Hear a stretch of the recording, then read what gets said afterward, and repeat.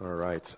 As we are continuing in with our story of David and the Psalms that he wrote at various points, this week we've made a bit of a jump. We've gone from towards the end of 1 Samuel, now we're into 2 Samuel in chapter 5, and a number of things have happened since then. So when we left David, or we were with David last week, he was still being pursued by Saul, the King Saul. He was still coming after him with all of his armies, and he was still trying to kill David, and David was still running away, and he was hiding in caves, and he had just a few outcasts surrounding him and trying to survive.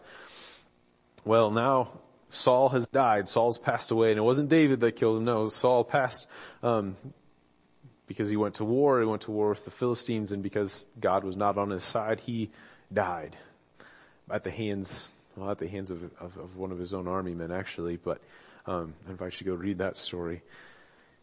But then after Saul was died, David was installed as the king of Judah. Now that's not the entire nation of Israel. It was just one portion of it. And so as he was the king of Judah, slowly he consolidated the tribes of Israel together under his kingdomship, whom he had been anointed by God. And so he was then later installed as, 6 or 7 years later after that, installed as the king over all of Israel.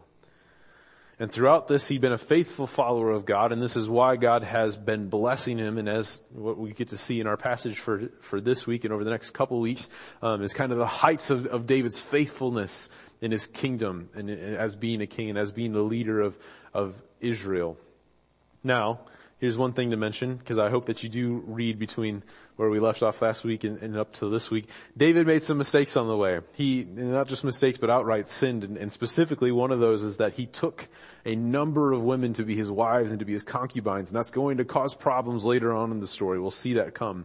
Because sin always does cause problems. It just happens and then stays to itself. It continues to corrupt outwards. But for now, right now, David's still being faithful, still following, and those things that are happening under the surface haven't quite surfaced yet. And so I invite you to join with me in 2 Samuel chapter 5. We're going to start in verse 17 and read through verses 25. So verse 17, we read this. When the Philistines heard that David had been anointed king over Israel, all the Philistines went up to search for David. I'm going to stop right there. We're not going to get to the rest of it later. So David, he's back to this question that he's been asking throughout his life, and that I often find myself asking, and I've heard from a number of you that something that we continually ask as part of life of, what do I do now? Right? He's been on the run, he's endured all the suffering and persecutions and trials, and now he's finally been made king, not over Judah, but then over the entire nation of Israel. He's consolidated everyone underneath him, and as soon as that happens, the Philistines, the enemies of Israel, those who have continually tried to oppress him, say, we need to nip this in the bud immediately. Let us go seek and find and kill this David guy before he can turn Israel into a formidable foe. So David is in this position of, what do I do now? This is his first really big test as the king over all of Israel. Because like David, we're finite. We as humans, we don't know what the future holds. We don't know what else is going on in the world. We don't know the plans of other men or women. And there are many times, right, in my life, and I'm sure David had this, and perhaps you have this too, where I just wish there was somebody around who could tell me what to do.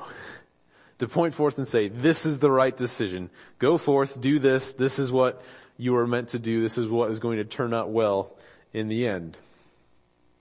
Now, the great news for David and the great news for us is that we worship a God who does know the future, who does know everything else that's going on, who does know the hearts and the minds of all of humankind. And he does show us the right way to go. And not only that, right? And this is a part that I think is so easy for us to take for granted, that we're going to kind of sit in and explore for a little bit today, is that God not just is all powerful, not just is omniscient, not is just able to give us good counsel, but he's also not some guru who sits on the top of some mountain or in some high places and requires us to journey to him, to talk to him for a brief moment before we go back into our lives. No, God has come down to us, and he comes down to us, and he comes down to us to lead us himself. And that's our big idea for this passage. That's what I want to focus on, and what I believe the passage here is having us focus on and pointing out through David's example here is that we are able to follow God because He leads us. And so thinking back to last week, in our message from last week, so the provision here that God has is that God leads us Himself. He comes down, He leads us, not just directs us, not just sits back behind us, or in some far off place where we can go seek Him for counsel. No, He comes to us and He leads us. And our response then, if God Himself is leading us, is that we follow. And so my hope for this passage, and as we explore and as we study this, is that we get to maybe see for fresh eyes, or just be reminded of some of the extraordinary ways in which God leads us. Because there's often times that we can take the ways that God leads us and God provides for us for granted.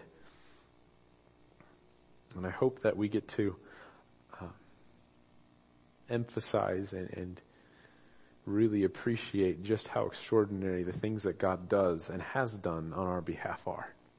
So, before we go on to read the rest of the scripture, I invite you, would you pray for me, for God to help us. Dear Lord, as we dig into your scripture, as we study your words, may you send your Holy Spirit. May you work in our hearts and our minds and our bodies and our souls and our hands, that we would learn, we would be affected, and then, Lord, our lives would be changed, and we would go forth from a full heart, from the overflowing of your love, to go out and do the work you have before us. We pray this in the name of your Son, Jesus. Amen. All right, so let's continue reading on there in 2 Samuel. So the Philistines went up to search for David, but David heard of it and went down to the stronghold. Now the Philistines had come and spread out in the valley of Rephaim, and David inquired of the Lord, "Shall I go up against the Philistines? Will you give them into my hand?" And the Lord said to David, "Go up, for I will certainly give the Philistines into your hand." And David came to Baal-Perazim, and David defeated them there. And he said, "The Lord has broken through my enemies before me like a breaking flood, and therefore the name of the place is called Baal-Perazim." And the Philistines left their idols there, and David and his men carried them away. And the Philistines came up yet again and spread out in the same valley, the valley of Rephaim. And David inquired of the Lord. He said, "You shall not go up. Go around to their rear and come against them opposite the balsam trees. And when you hear the sound of marching in the tops of the balsam trees, then rouse yourself, for then the Lord has gone out before you to strike down the army of the Philistines." And David did as the Lord commanded him and struck down the Philistines from Geba to Gezer. All right.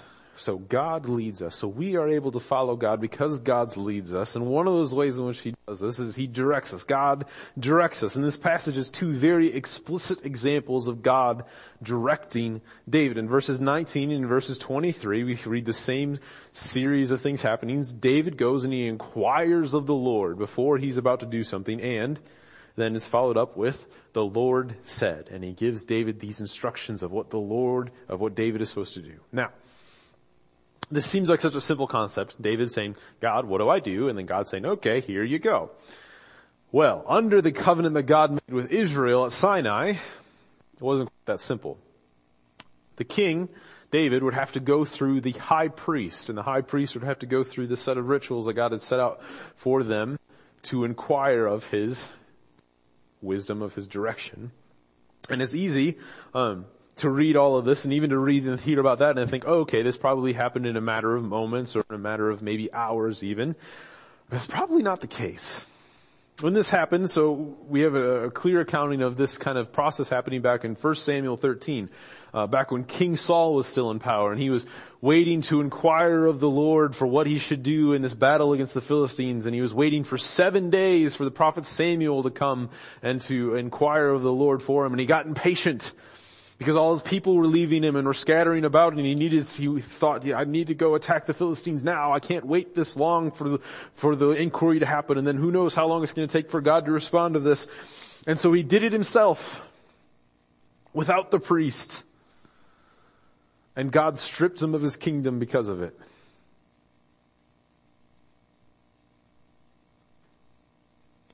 Still, how nice would that be? How nice would it be to be able to go and consult a high priest, a person, and get a definitive direction, even if you knew you were going to have to wait for a while, right? If I knew I was going to have to wait for a week to get direction, I would still be okay with that. That would be fine.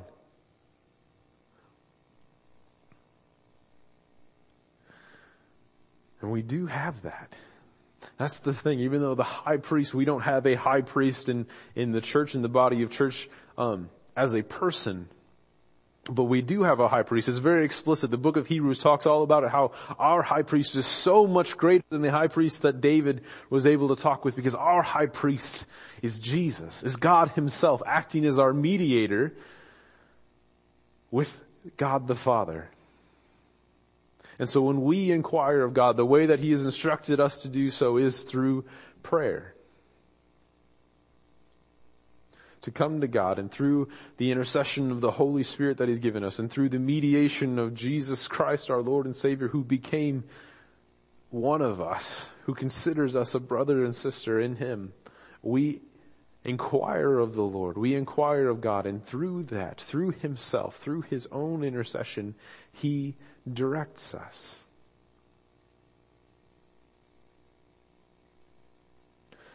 And here's the thing about following God and allowing God to lead, to be our leader, to direct us, is that it may not always happen on our timeline.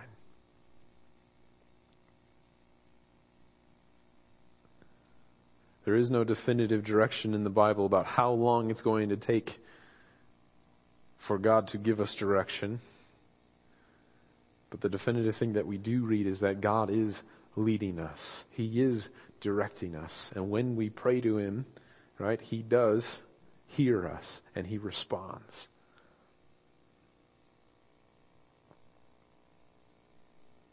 Now there's another example of God directing us, and it's in this verse 21. Where the Philistines left their idols on the battlefield, and David and his men came and they carried them away. And this reads like a simple sequence of action, right? As they left them they left the idols scattered about, whatever they looked like, a bunch of chunks of wood, metal, gold, silver, stone, whatever it might be.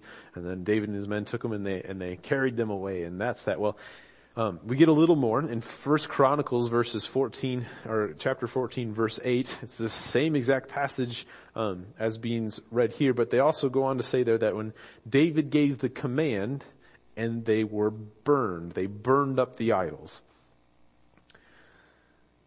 And that might seem like a nice little bit of revisionist history. The Chronicles saying, oh, this is what was written over here in 2 Samuel. Well, they were supposed to burn them, so we're going to say that they burned them. Well, pretty easy to say that no, that what he wrote there is actually what happened, because what David is doing when his men had come and they carry those idols away is they are then following the directions that God gave them in Deuteronomy chapter 7, verses 5 and 25. Where he dictates that all idols must be destroyed and burned.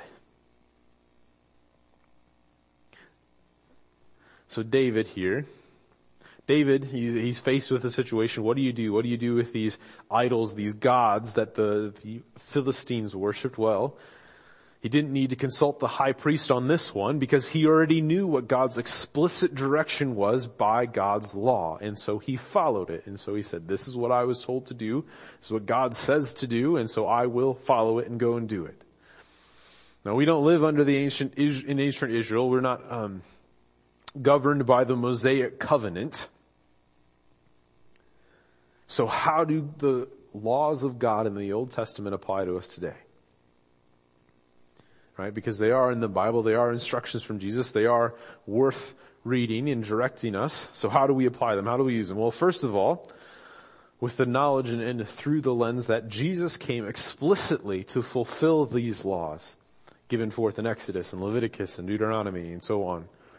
And because he died for our sins, because he rose again and offered us eternal life through our belief in him, we live under a covenant that has fulfilled the purpose of these laws in the Old Testament. These laws in the Old Testament were to show people how to live and how to follow God and how to be in right standing with him. Well, Jesus, by his actions, has made us in right standing, not because of anything that we do, but because of what he did. And so what does that mean? Well, that means that let's keep with that standard. We talked about this back in our series on Leviticus, that if any Old Testament law is repeated, is given again in the New Testament, we can be pretty sure that that law still stands. That is still a good guideline for us. Now, it's not something that condemns us anymore. If we break it, we're not out of right standing with God because through Jesus we have forgiveness. But it still applies. It's still something for us to follow, still something for us to abide by in following God. It is his direction still. So if it's not specifically stated in the New Testament, not stated as something that we should continue to follow, it's a good idea, a good guideline for us to consider how does that law in the Old Testament, even if we aren't living in ancient Israel, declare God's holiness and declare God's love for his people. And how can we then apply the spirit behind the law through the context of the greatest commandment that Jesus gives, the one that he says sums up all of the laws and all of the prophets in the Old Testament, which is, love the Lord your God with all your heart, with all your soul, and with all your mind. And then the second is like it, love your neighbor as yourself. So, what am I saying? I'm saying we should be intimately familiar with the laws that God gives in the Old Testament. They're not things that we simply read over and they have no application for us today. Why? Because they still reveal to us the heart and the mind and the desires of God. They reveal his holiness and they reveal his love. And though we live in a covenant that has fulfilled the purpose of these laws, we can still find direction in them. We can still find how are we supposed to treat the sojourner? How are we supposed to treat the immigrant? How are we supposed to treat those who are in debt? How are we supposed to treat our fellow countrymen? All of those things are explicitly addressed in God's Old Testament law. And it's easy to take these laws for granted or to kind of read over some of the more obscure ones and think of them as irrelevant, but consider some of the problems that we are trying finally to address as society.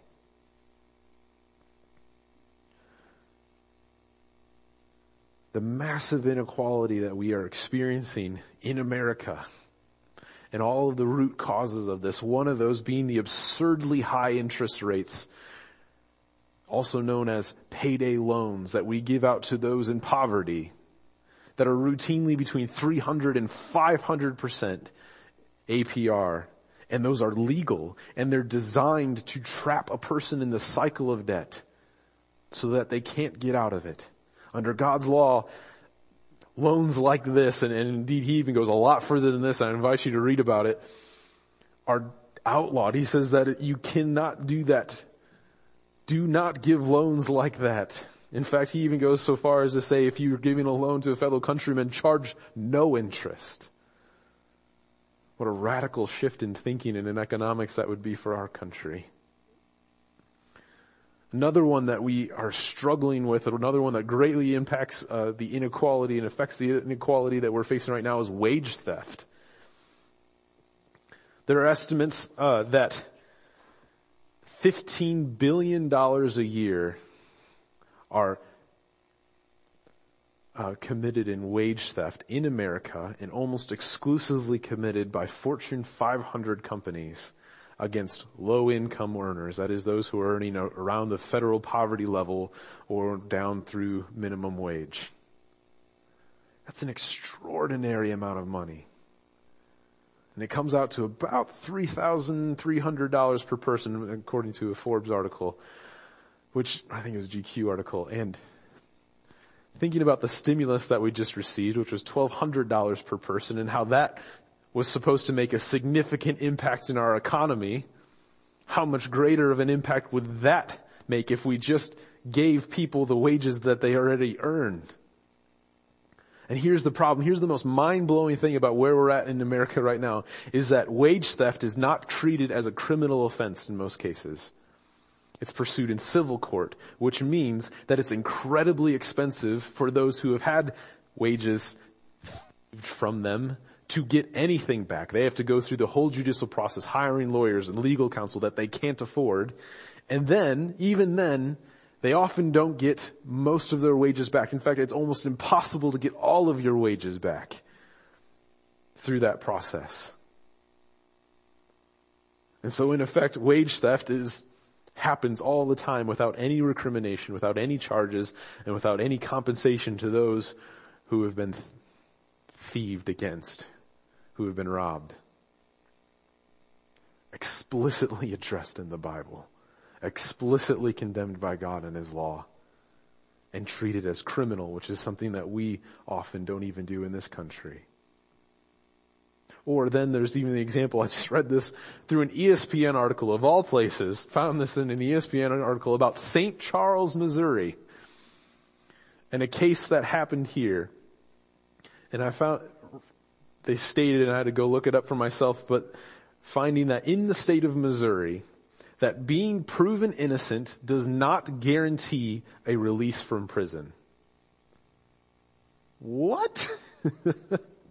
There's some incredibly complicated legalese that go in through this. But even after, if a person has been sent to jail and they're proved innocent later on, that does not guarantee that they will be released from prison. There's still an entire process that has to go through with it, and the district attorneys and whatnot have to decide if they're going to retry the case and go through a whole other series of steps and events that can keep a person in jail long after the judge has come down and said, no, this person's innocent.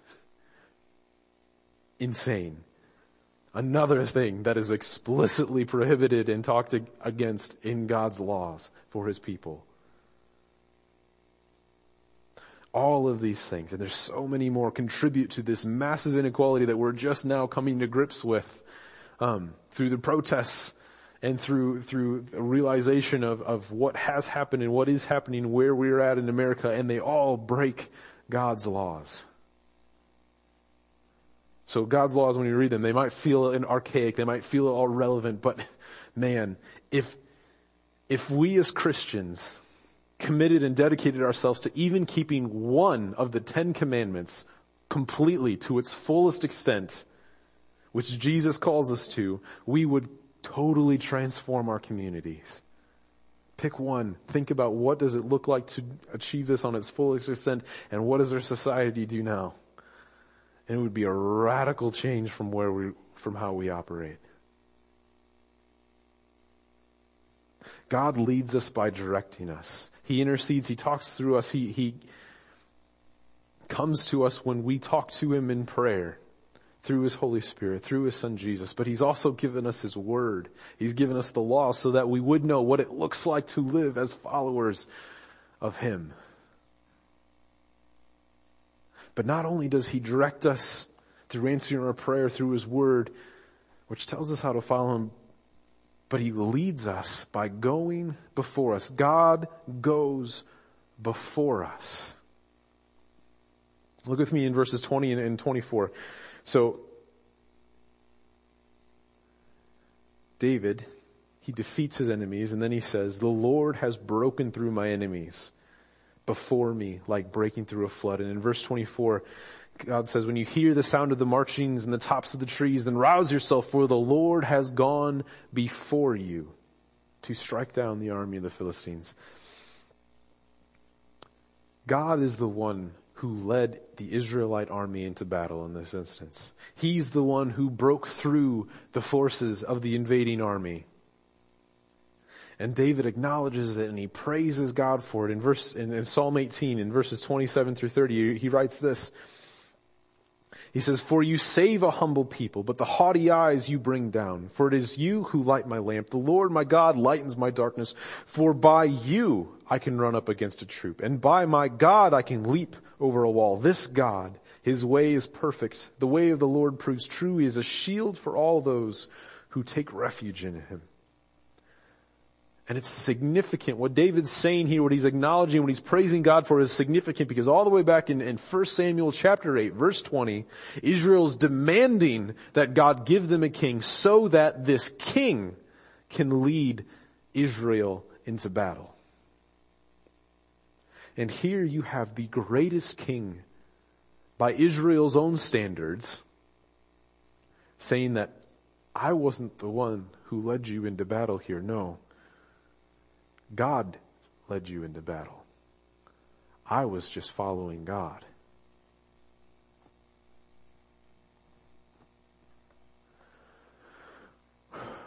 Where in our lives is society calling for us to be leaders? Calling for us to be the ones out in front of them. Maybe you're a boss at a company. Or maybe you're in a managerial position, or you're a committee chair, or you're a teacher, or you're a parent.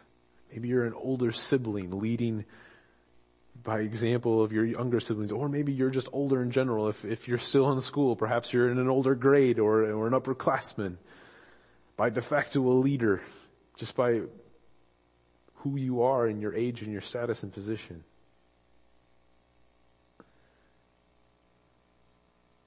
How do we lead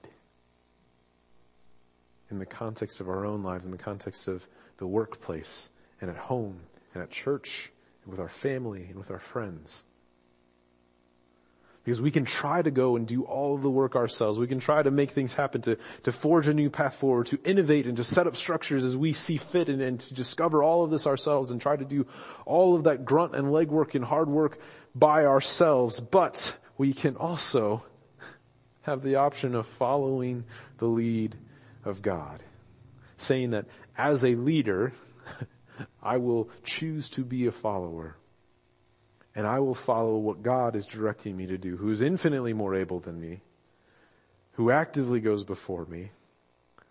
And so when I'm at work, when I'm at home, when I'm in church, when I'm considering and with my family, with my friends, when we come to a decision, when we come to a place where we are trying to discern what to do, where to go, we will choose to pray. Choose to seek God's leadership, to inquire of God before we go into battle. And as we are acting, knowing that we already have His direction right here, we read through it, we study it, we become familiar with it. So that when we get into a position where we have to make the decision, when there's the idols on the battlefield, or there's a company plan going into place about how we're going to manufacture and produce these goods, and of the ways in which we should do this. Should we do something that is healthy for our environment, or something that cuts costs and helps our bottom line? What does God say about it? How has He already directed us to act and to pray for it and then to follow Him as He leads?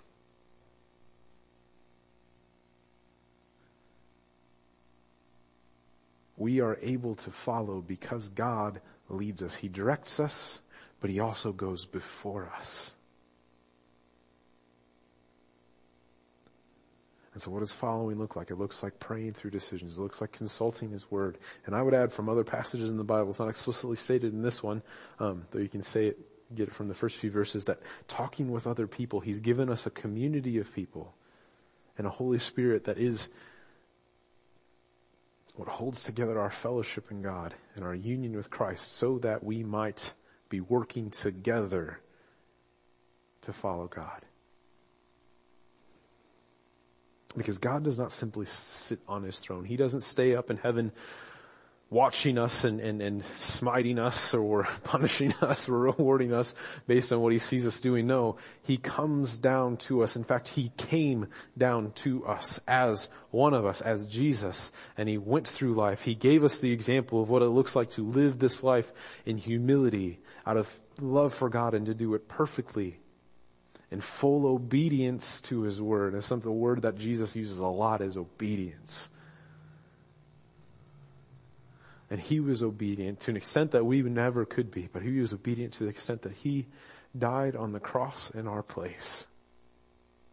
And so even in those times where we don't follow God perfectly, right? Because that's the other side of this, is it's so easy to condemn ourselves for when we don't follow God's lead. But Jesus died so that there is no condemnation in the law.